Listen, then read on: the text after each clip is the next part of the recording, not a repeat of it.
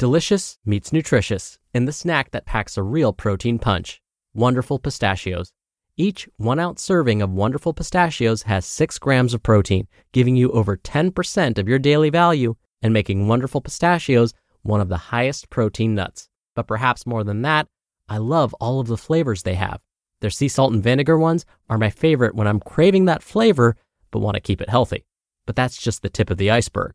Wonderful Pistachios come in a variety of flavors, like chili roasted, honey roasted, smoky barbecue, and jalapeno lime, perfect for enjoying with family and friends or taking them with you on the go.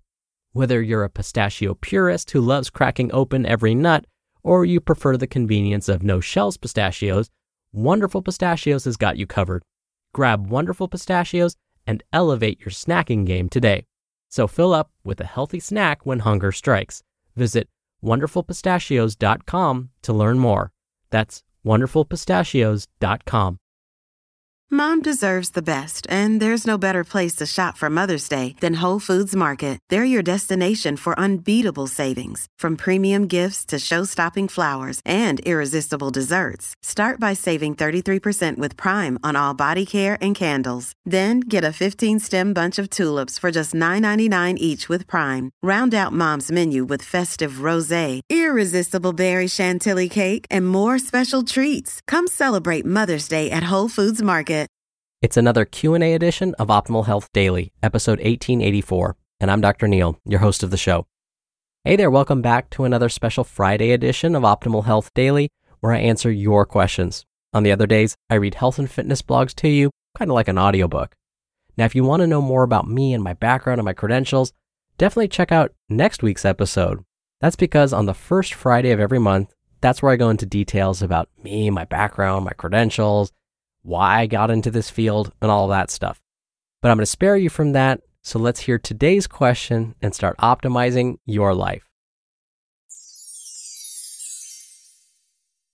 Today's question came via email. Diana writes, "Hi, Dr. Neal. I'm in my early 40s and have struggled with body image, diet culture, and disordered eating for most of my life. While seeking a healthy balance, I find it quite difficult to navigate the world of exercise. I tend to be a bit on the opposite end of the spectrum, where I feel I am exercising too much. My days and thoughts revolve around exercise, and I recognize that I have most likely swapped one addiction, disordered eating, for another, exercise. I have researched and read the signs of exercise addiction, but find myself in a unique gray area. I do not do things that are too difficult for me, but I overdo the things I do enjoy, making them much less enjoyable. I feel burnt out, tired, and like I have an unhealthy relationship with exercise. Yet, whenever I try to pull back, I hear or see another article or podcast about the benefits of routine exercise. Can you help me work towards some sort of pleasure and balance? I don't want to injure myself, and I want to live a more intuitive life. Thank you kindly." Thank you so much for taking the time to send me your question, Diana, and thank you for being so open and honest. It sounds like you're wondering whether you have moved from experiencing an eating disorder to experiencing exercise addiction. It sounds like you've read quite a bit about it, but aren't sure if you're in a gray area. And at the same time, you also want to find your passion for exercise again. And you're right, exercise addiction is tricky to diagnose because, for one thing, it's not listed in the latest version of the go-to diagnosis handbook for psychiatrists and psychologists, what's called the Diagnostic and Statistical Manual of Mental Disorders, or the DSM-5. The reason is because it hasn't been well studied. In fact, according to one researcher, there were only 3 published cases of individuals with an exercise addiction. Now here's the other problem. Think about a professional athlete. They are devoted to their craft and likely exercise multiple times a day, every day. But does this mean they have an exercise addiction? Or are they just exercising excessively? Exercising excessively does not mean there's an exercise addiction. Clear as mud, right? Now, even though it may not be officially recognized, exercise addiction is considered a type of behavioral addiction, like a gambling disorder, for example. Here are some of the behaviors that a healthcare practitioner might look for when determining whether an individual is over-exercising. Tolerance. Increasing the amount of exercise in order to feel a sense of accomplishment or to receive that same rush of endorphins.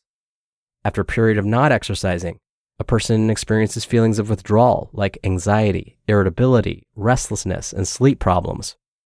The individual tries to cut back on their exercise, but is unable to. Exercise gets in the way of meeting other responsibilities. A lot of time is spent preparing for, engaging in, and recovering from exercise. Exercise gets in the way of social relationships, a person's job. Maybe it takes the place of other hobbies. And even though a person may know that many of the previously listed things are happening, they continue to exercise anyways. Now, there is another version of this called secondary exercise addiction. This is where someone uses exercise to lose weight, and it usually presents along with an eating disorder.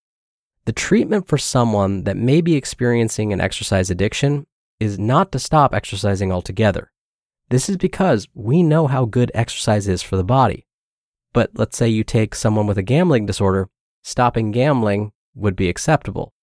But with exercise addiction instead, the goal is to decrease the amount of exercise so it falls to within moderate levels. This would be like the 60 minutes of moderate to vigorous intensity activity most days of the week recommendation. One way to do this could be to switch up the types of exercises performed.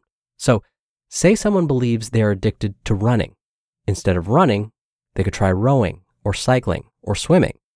This may not only help cut back on the volume of exercise, but renew a person's passion for exercise.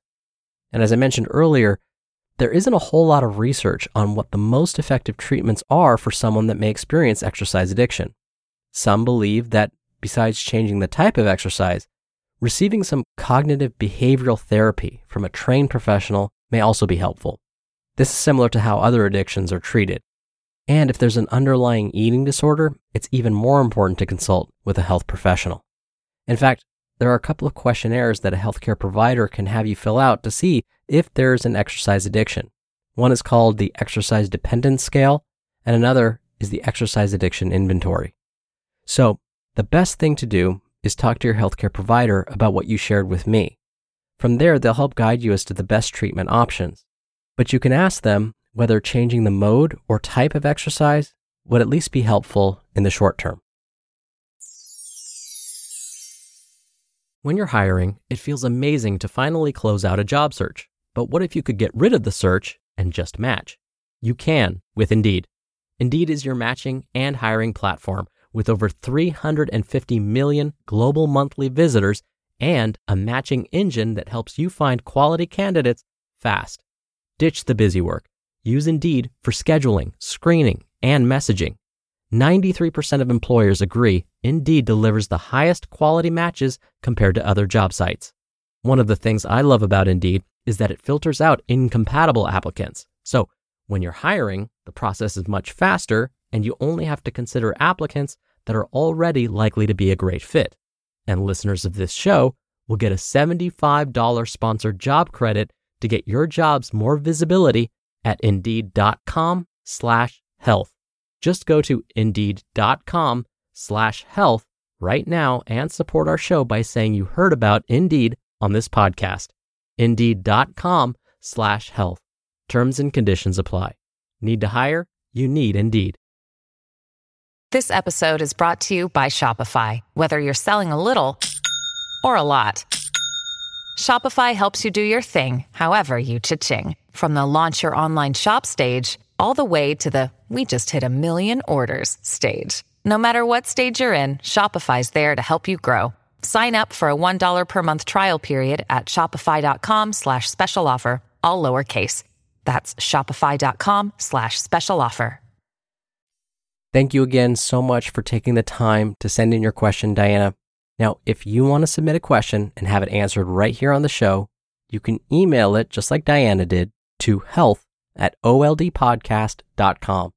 If you want your voice heard on the show, you can call in your question. The number is 161-I-LOVE-OHD. That's 1-614-568-3643. Or you could submit your audio question by going to oldpodcast.com/ask. All right, that's another Q&A edition of Optimal Health Daily. Thank you so much for listening every day. Thank you for listening all the way through. And I'll see you back here over the weekend where your optimal life awaits.